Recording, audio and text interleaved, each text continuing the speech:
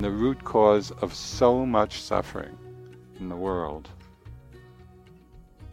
is the attachment we have to the concept of self, to this mental fabrication.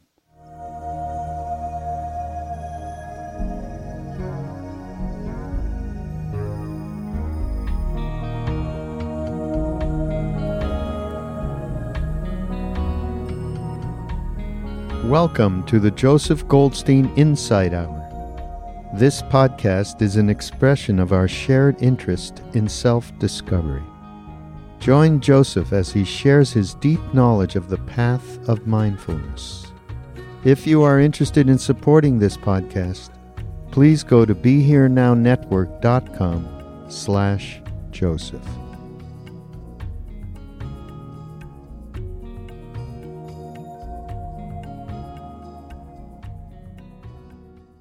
So many aspects of the Buddhist teachings about the nature of suffering and the possibilities of freedom resonate with our own common sense understanding of things.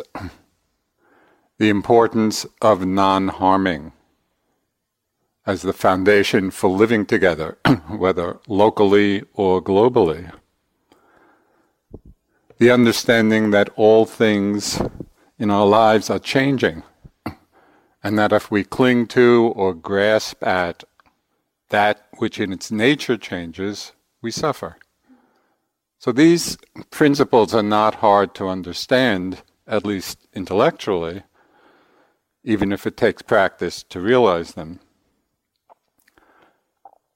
But there's one aspect of the Buddhist teaching that is really counterintuitive, that really offers a very different way, a profoundly different way of understanding ourselves and the world. And it's one that challenges our entire worldview.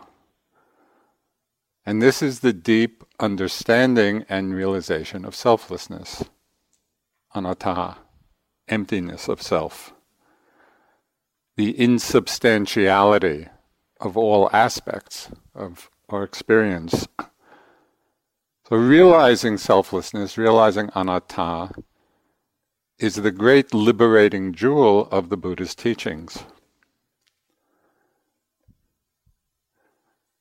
As our mindfulness and awareness of this mind-body process grows more stable, and grows more precise, we find that the self, what we think of the self, is not what we thought it to be.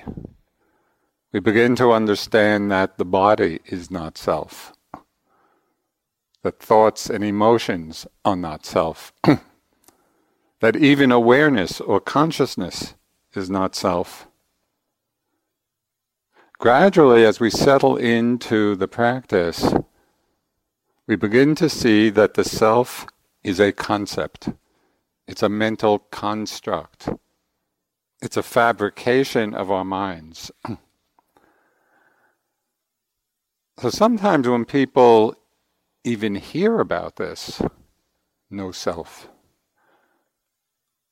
sometimes it may feel a little scary, or create a little anxiety, imagining that somehow when this realization deepens,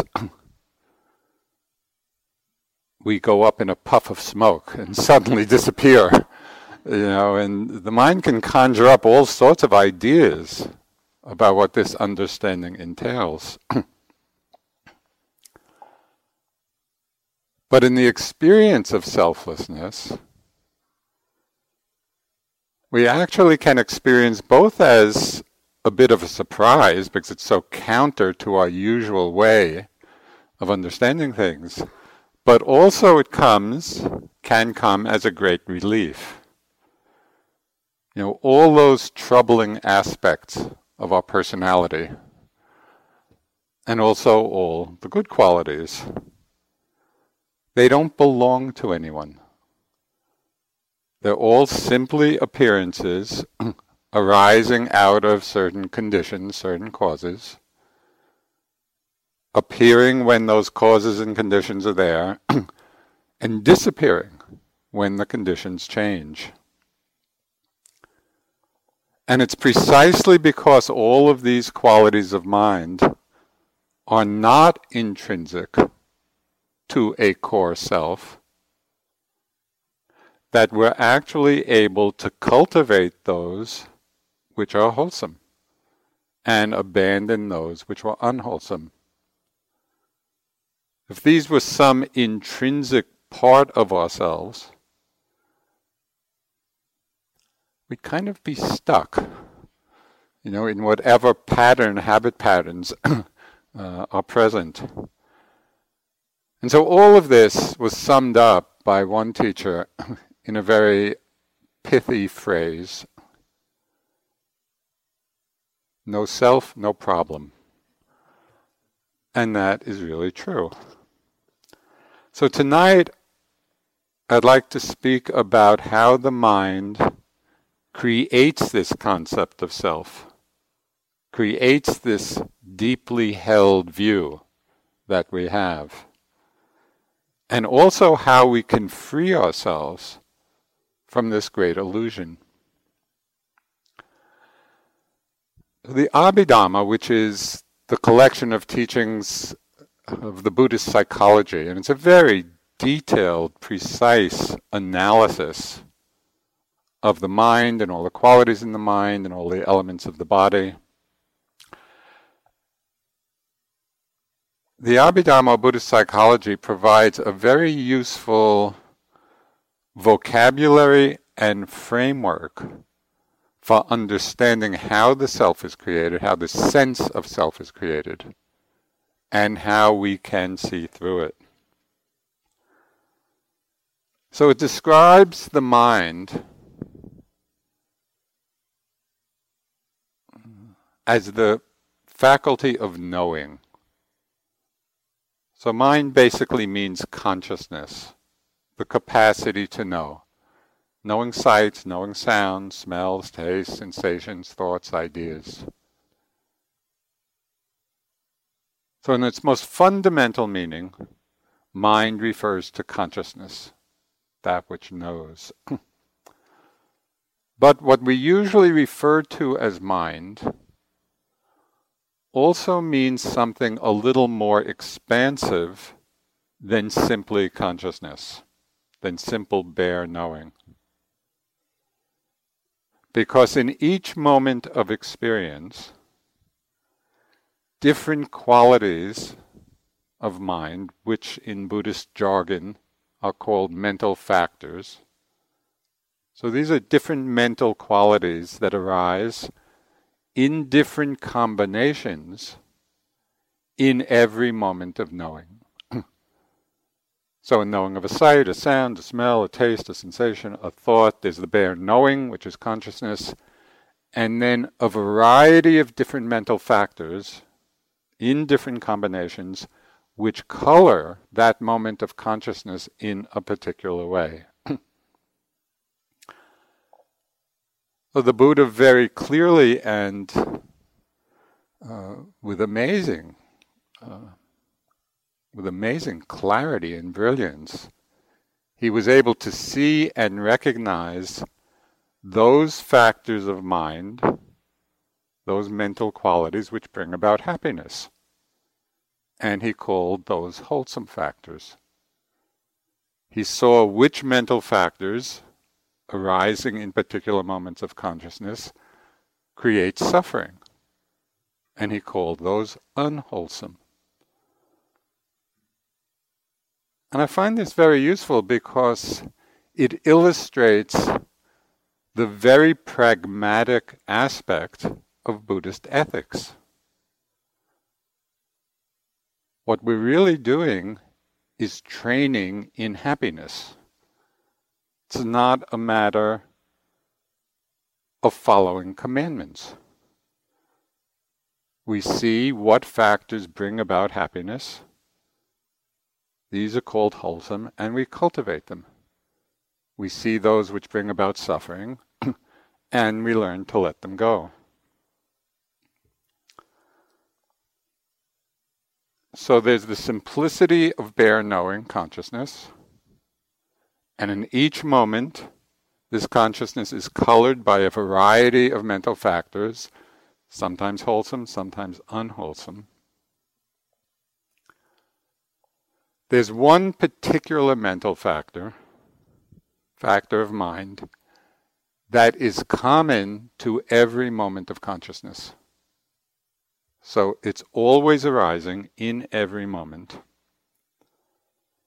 And it's one that plays such an important role in the unfolding of our lives that the Buddha singled out this factor along with Vedana, along with feeling tone, to be one of the 5 aggregates.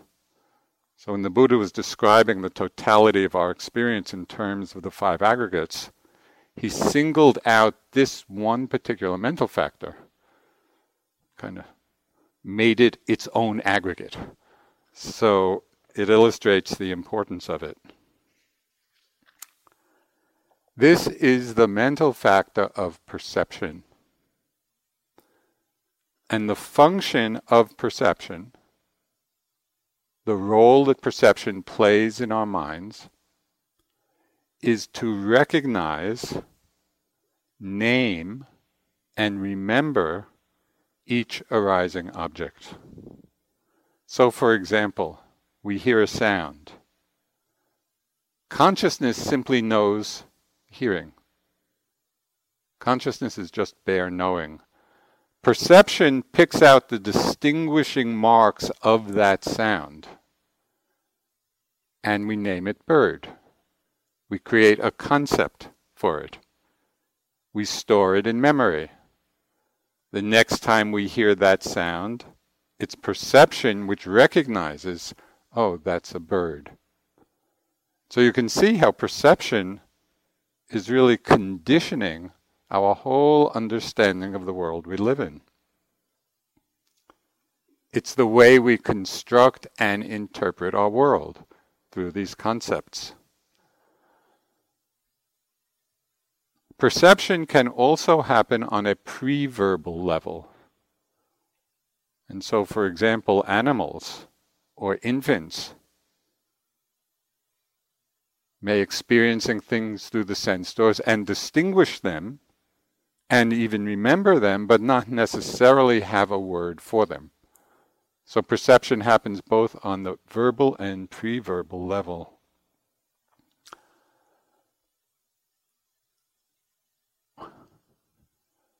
Just to reassure you, all of this is going someplace.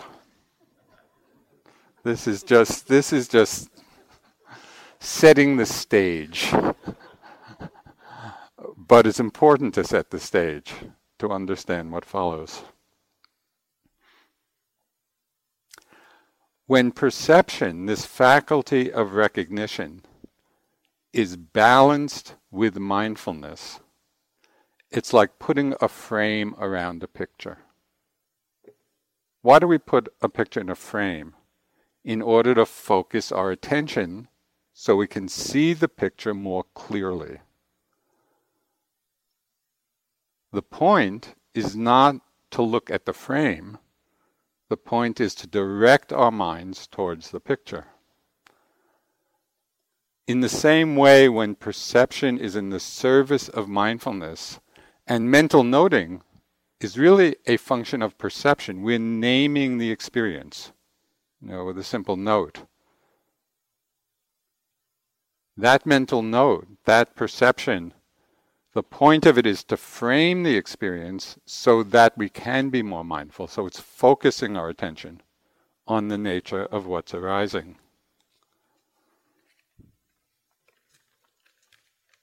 Here's where it gets interesting. When there is perception without mindfulness, which is our usual way of being in the world, we know and remember only the superficial appearance of things. We give a name or a concept to what arises, and then without mindfulness, our experience becomes limited by that concept. It's like we're looking at the frame instead of the picture. And there are countless examples of this, some of which I'll enumerate. But a very simple example, go outside, look at a tree, we recognize it as a tree, we think that we're seeing a tree. The eye does not see a tree. Tree is a concept, useful one. The eye sees color and form. But we are so used to experiencing the world, through the lens of our concepts. We recognize tree, name it a tree. Oh, look at that tree over there. And we think that we're actually seeing it. And we are in a superficial way. If we use the concept tree to focus our attention to really see, to really look, there is a whole world of experience that can be revealed.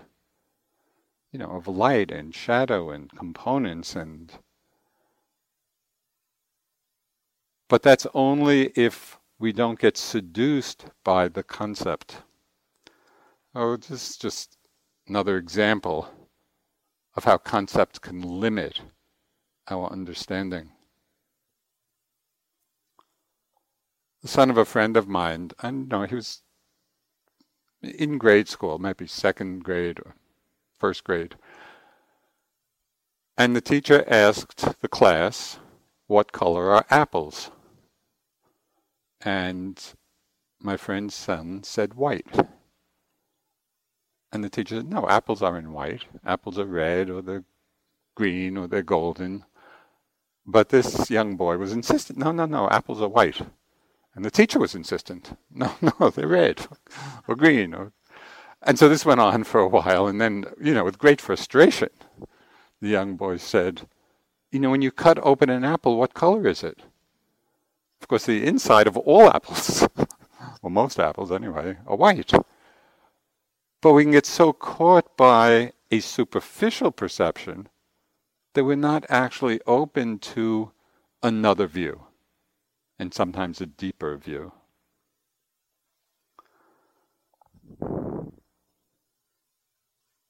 So our perceptions are concepts about what we're experiencing. This overlay on experience very often condition how we feel about that experience. And one of the startling things about all this is that often our perceptions are inaccurate. And yet they're conditioning the experience we're having. So I'll just give you two examples of this. One happened to me, and this is a story I've told many times, but it's so striking. It's the first time Sayadaw U Pandita came to teach here. This was 1984. It was a very intense retreat. He's a very demanding teacher. We're practicing really hard, and he was big on heroic effort. And so I was doing walking meditation just outside, in the front of the building. And I glance up and I see him looking down at me walking. So, okay, lift, move, play. I started walking really slowly. Yeah. And I'm walking back and forth, and I glance up again, and he's still looking. And it feels a little strange to me, but I'm pretending to be diligent, all the while thinking about why is he watching me. So this went on for some time, and then at a certain point I just stopped and I looked up, and it wasn't U Pandita at all, it was a lampshade. And I had created this whole world with quite a lot of anxiety because of a concept. Another time, this is a story a friend told me.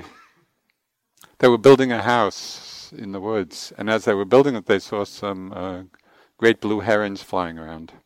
So that was the beautiful birds. And then the house was finally built, and they move in. and they hear this chirping in the basement. And they got all excited. Somehow they thought, there was a nest, and, there were these little blue heron chicks, and chirping away, and it made them so happy. And then one day they had some repairs done. Somebody came, went into the basement, and came up and said, your smoke alarm is broken. The chirping was just a broken smoke alarm. And all of a sudden, the very same sound became so irritating, and they had to immediately fix it. It was exactly the same sound. One concept led to one experience, different concept led to a different experience. This is happening all the time in our lives. So I'd like to point out these are kind of simple and in some way trivial examples, but the power of concepts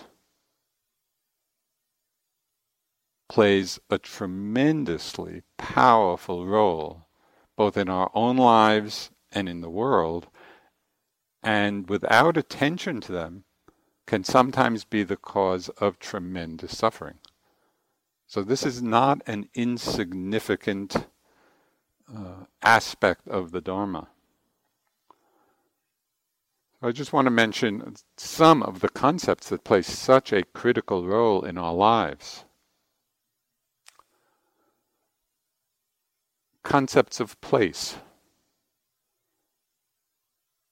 That the world is divided into all these countries and states. How many wars and how many people have been killed over boundaries? The earth has not created boundaries.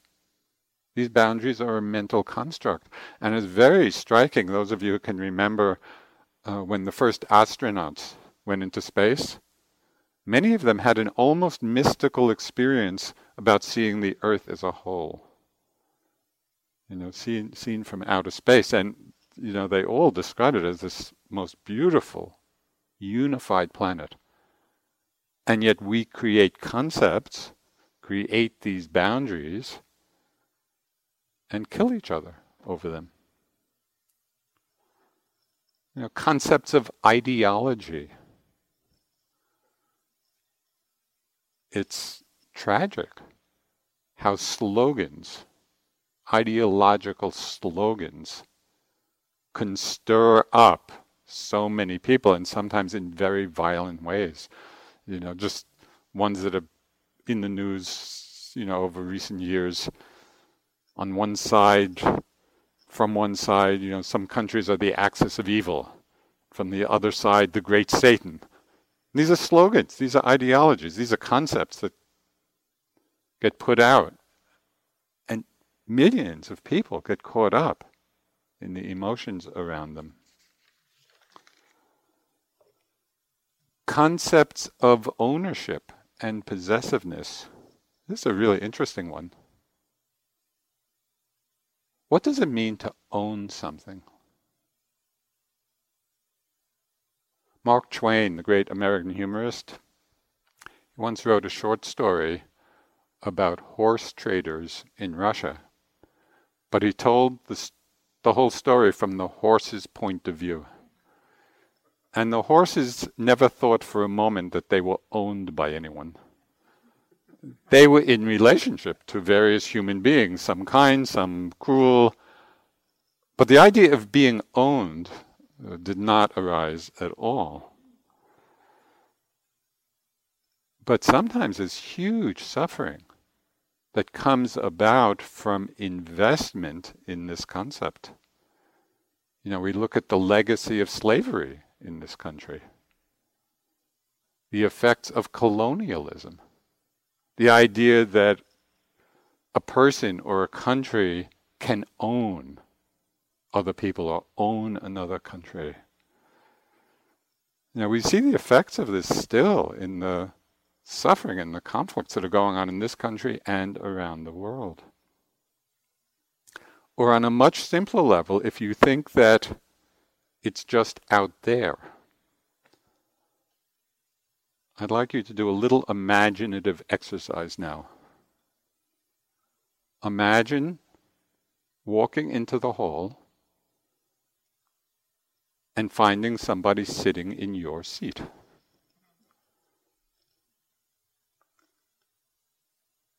It would probably be a moment.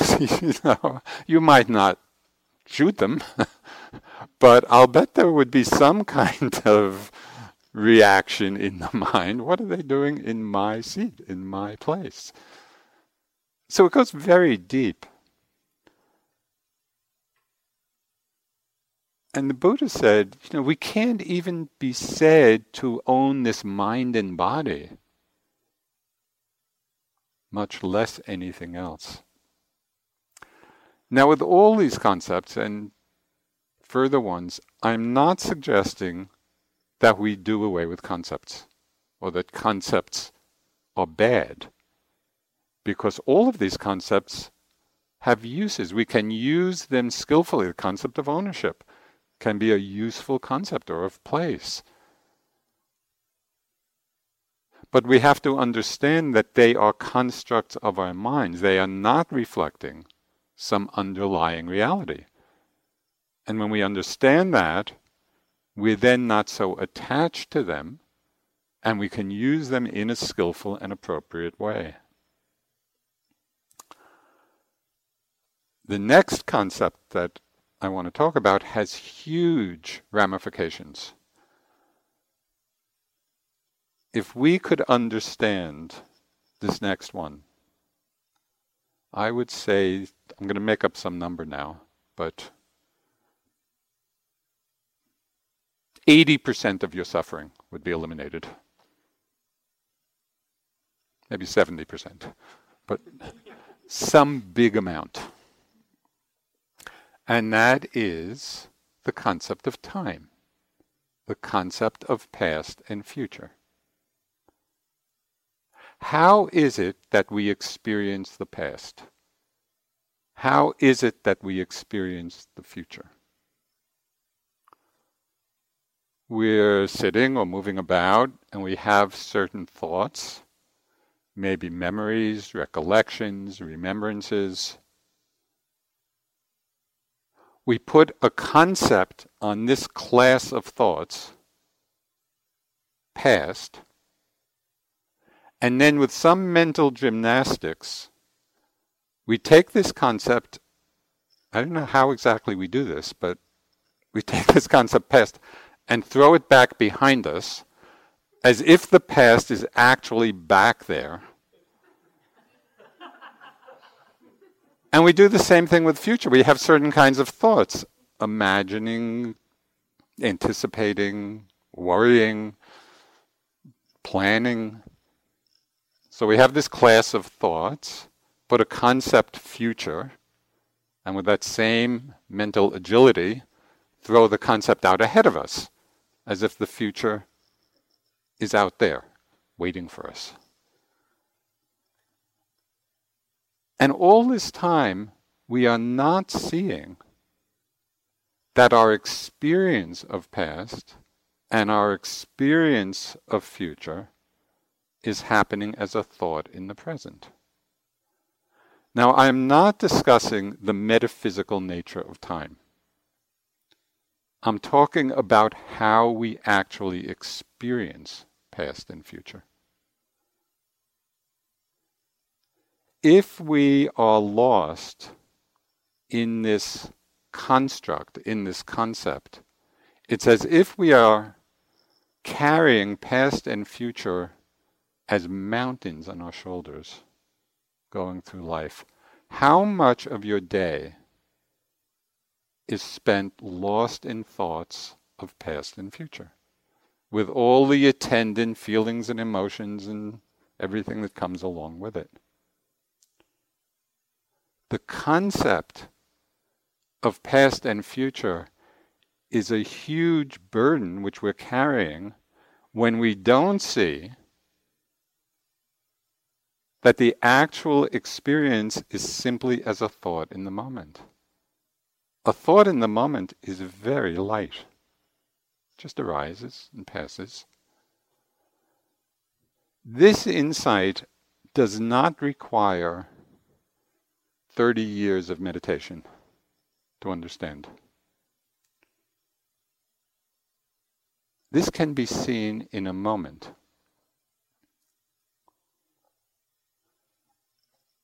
Retreat is a very good place to investigate this. You might keep an eye out for time thoughts about the retreat. So you're sitting or moving about, and you're having a really hard day. Oh my God. 3 more weeks, or 9 more weeks, whatever it is, I'll never make it. And you just feel depressed and heavy, or maybe you're having you're about to get enlightened any moment, and oh, only 3 more weeks, I wish I could be here a year. In both cases, what has happened? There was a thought in the moment, that's all it was. But we created a concept, a time concept about it, and then burdened ourselves with everything we've invested in that concept.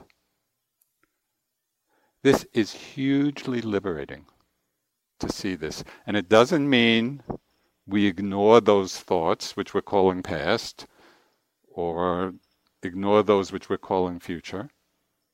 We engage with them in the appropriate way, but we actually see that they are just thoughts in the moment. And so our engagement with them is immeasurably lighter.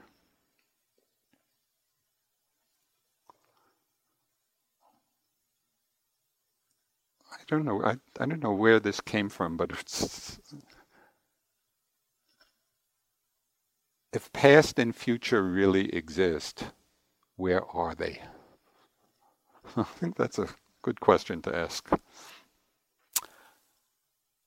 Now we're going to take this a step further, because it's not only time thoughts about past and future, which are so prevalent and which we get so lost in. We also create a concept of present. And this may seem a bit strange because so much of the instruction and the teaching, be present, stay in the present moment. But the present too is a concept. And it's possible to practice being in the present, but with a kind of fixation to the present. So the Portuguese poet, Frederick Pessoa, he said, "Live, you say, in the present. Live only in the present. But I don't want the present. I want reality." It's a beautiful expression of something the Buddha talked about in the Dhammapada, and this is a very profound instruction. This is an instruction that could do it. So, take it in. Let go of the past. Okay. Let go of the future. Okay. Let go of the present and cross over to the further shore. With the mind wholly liberated, you go beyond birth and death. So this could be a very interesting place to explore in your practice. You know, when you really are settled and in the present flow, just moment after moment, if it comes to mind, you might just bring to mind, okay, let go of the present. What would that mental move be? It's kind of it's a letting go.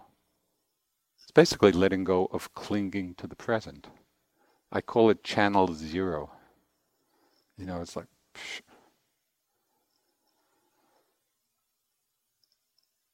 which is really the mind that is not clinging to anything at all.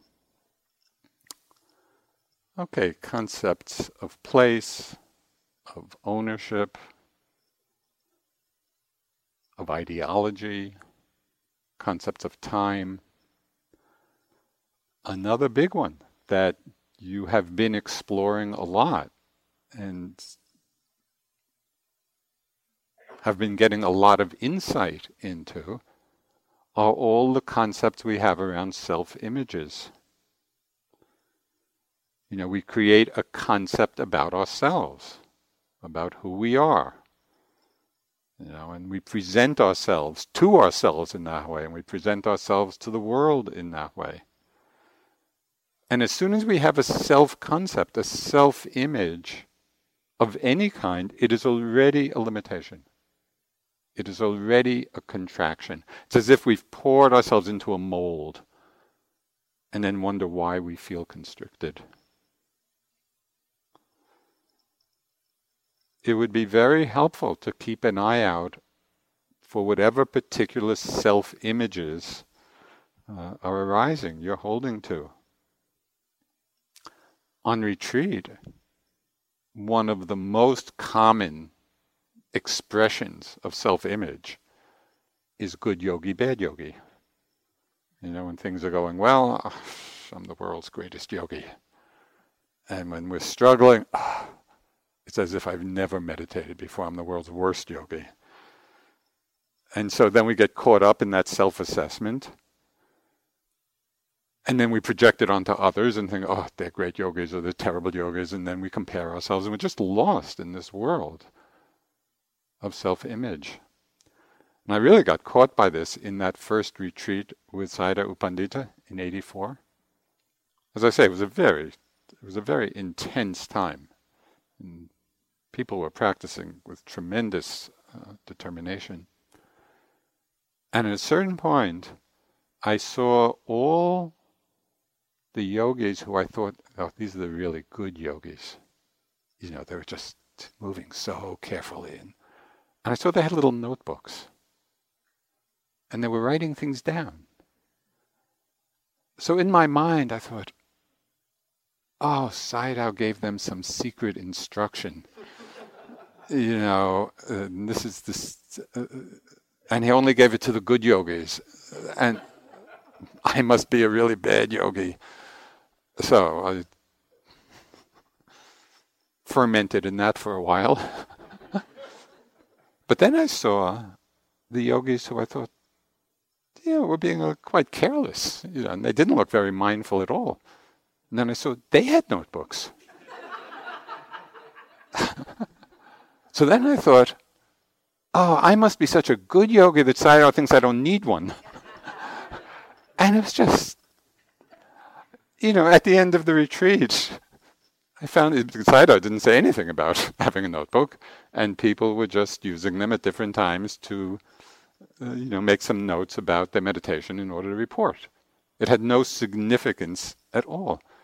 And yet my concepts about it fed into this tendency to create a self-image and comparing. So that's just one example of innumerable examples. Keep an eye out. Really pay attention to whatever self-images you construct, you create, because they are simply a concept in the mind.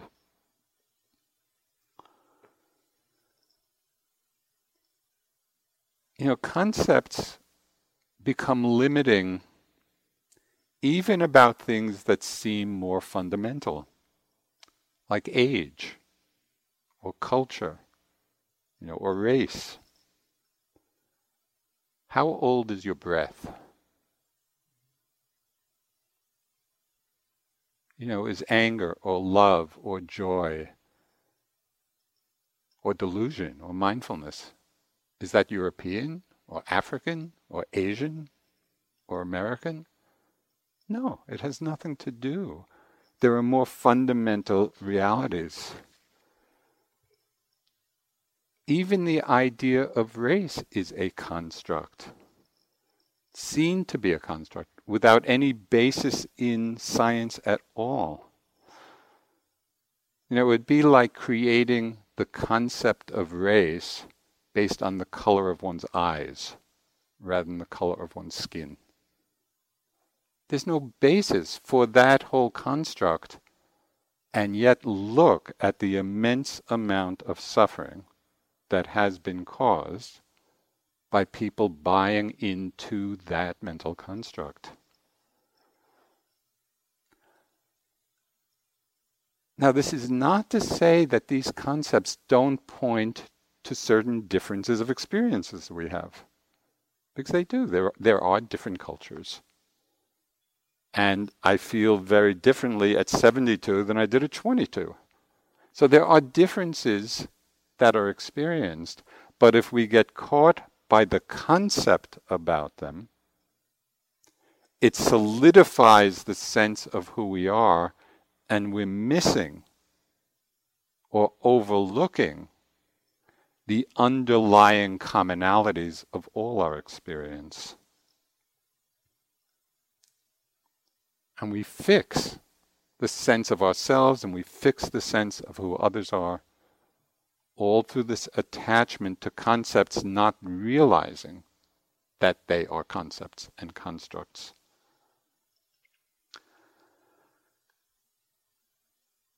So the deepest conditioning and habit of mind, and the root cause of so much suffering in the world,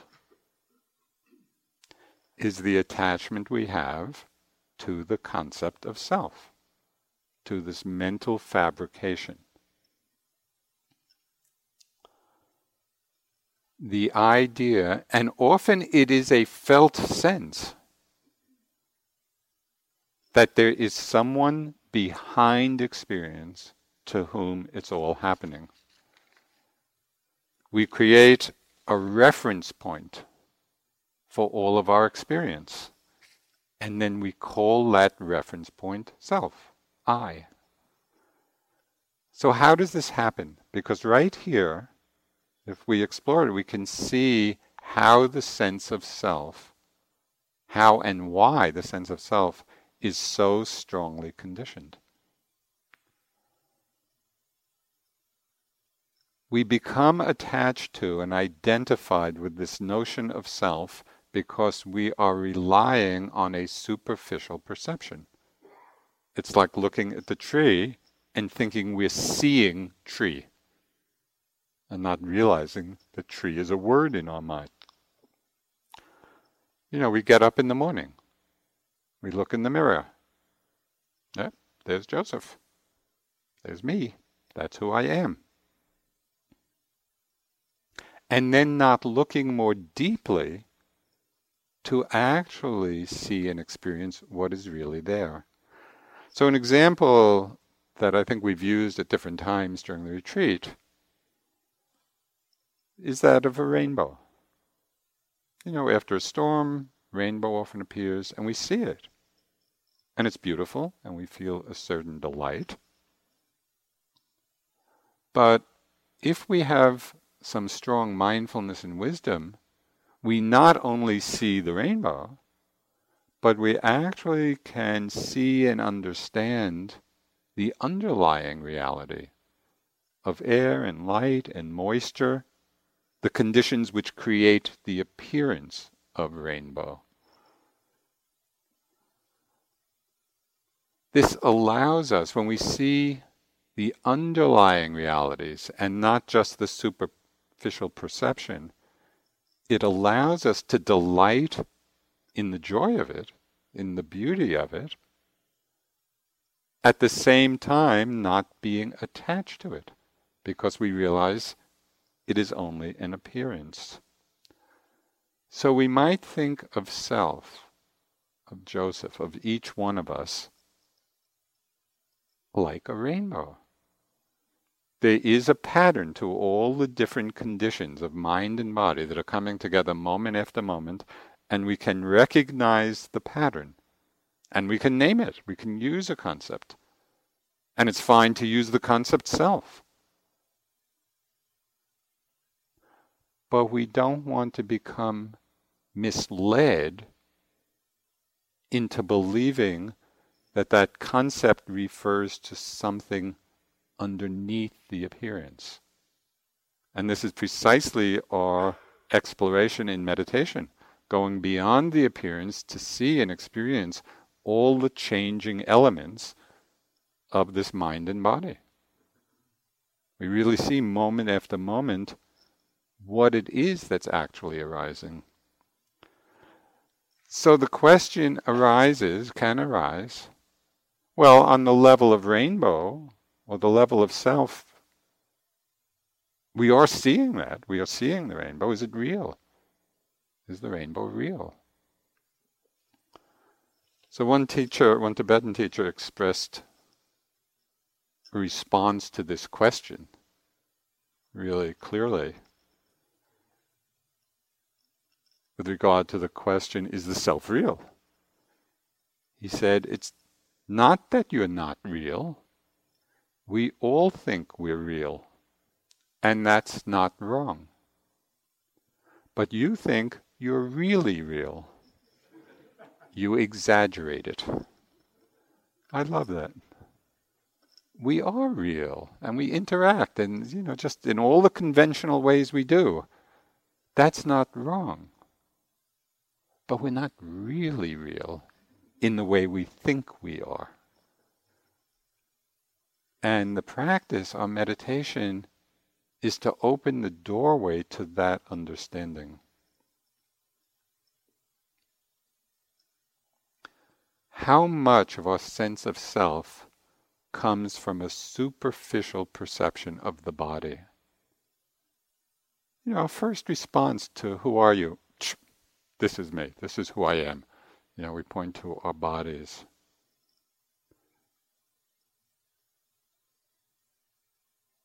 Because the body seems so solid and real. So in sitting or in moving about, begin to notice how frequently we overlay our experience of the body with certain concepts of shoulders or back or arms. But we never feel the back. We never feel the arm or the shoulders. There is no sensation called shoulder. There is no sensation called arm. What we're feeling maybe is tightness or pressure or lightness or vibration. That's our actual experience. But so habitually we overlay that experience with a concept and then identify my shoulder, my back, my arm. How often would you say my tightness or my pressure? That hardly ever comes up. And yet very commonly we'd say, oh yeah, my shoulder, my back. And for conventional purposes it's fine, but it is misleading. Because the concepts we use don't change. Back today, back yesterday, back tomorrow. And because the concept doesn't change, we think that there is some underlying reality that doesn't change. And yet as soon as we go beneath the concept to the actual felt experience, we see the body as a changing energy field. We have a very different relationship to this experience that we're calling body.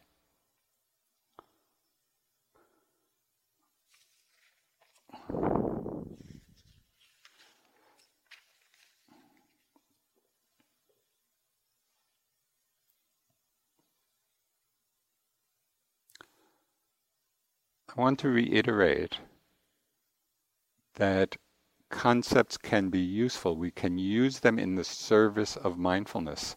And so just as an example of that, one of the instructions early in the retreat was to use the phrase, there is a body. To use it sitting, in moving about, there is a body. So we're using the concept, body, but what is the actual experience you have? When you drop in, there's a body, in sitting or moving. The experience becomes, there's a body, and then we're actually feeling the body as sensations in space. The concept falls away because it has focused us in the actual experience of what's being felt. So concepts can be useful, but we have to see that they're only a pointing.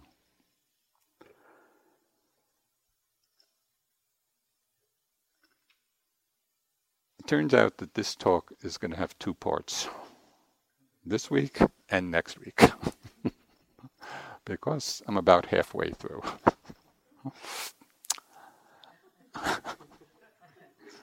But I'll just spend a few more minutes and it will lead into the talk for next week. So a strong sense of self also happens, as you know, when we become identified with thoughts and emotions. With all the internal stories that we tell about ourselves and about the world.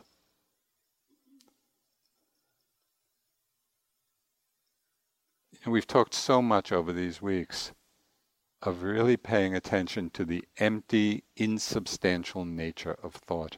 And I find this to be one of the most freeing, immediate benefits of mindfulness of the mind, of thoughts. When we look directly, not at the content of the thought, but at the nature of thought itself.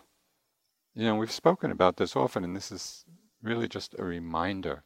As different thoughts come, you might hold the question, what is a thought? And when you look at it so directly, you see there's not much there. And yet when we don't see it so directly, we live in this mind-created world. It's as if we're living in the dream of our thoughts, with all of the emotions and reactions that come along with it. So there's a story of a Zen hermit monk living in the mountains. He was a great artist, and he lived in a cave. And for whatever reason, he spent years painting in great detail, painting of a tiger on the wall of the cave. And he was such a great artist, and he did it with such precision that when he finished, he looked at it and got frightened.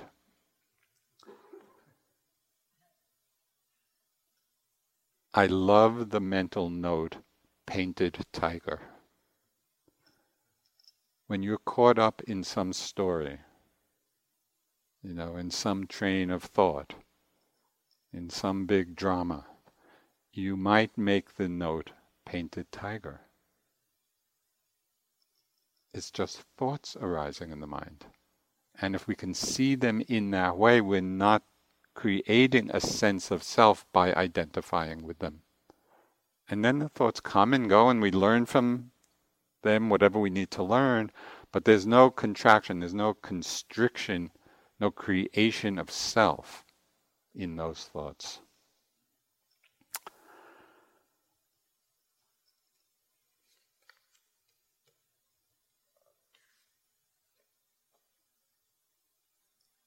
Okay, next week I'm going to continue with this and how we create the sense of self not only with identification with the body, with thoughts, but also with moods and emotions, and even the identification with consciousness itself. But I think I'd like to end somewhat confessional, the reading I'm about to read, because it comes from one of my favorite genres of reading, which is mysteries and spy books, but you never know where wisdom comes from. And generally this genre is looked down upon. However, I'd like to share with you some of the wisdom. It's from a book called Bangkok Tattoo by John Burdett. And it's about a Buddhist detective. So okay, so these are my closing remarks. You see, dear reader, speaking frankly and without any intention to offend, you are a ramshackle collection of coincidences, held together by a desperate and irrational clinging. There is no center at all. Everything depends on everything else. Your body depends on the environment. Your thoughts depend on whatever junk floats in from the media. Your emotions are largely from the reptilian end of your DNA. Your intellect is a chemical computer that can't add up a zillionth as fast as a pocket calculator. And even your best side is a superficial piece of social programming that will fall apart just as soon as your spouse leaves with the kids and the money in your joint account, or the economy starts to fail and you get the sack, or you get conscripted into some idiot's war. To name this amorphous morass of self-pity, vanity, and despair self is not only the height of hubris, it is also proof, if anyone needed, that we are above all a delusional species. We are in a trance from birth to death. Prick the balloon, and what do you get? Emptiness. Take 2 steps in the divine art of Buddhist meditation, and you will find yourself on a planet you no longer recognize. Those needs and fears you thought were the very bones of your being turn out to be no more than bugs in your software. Yes. So you could think of our practice as debugging the software.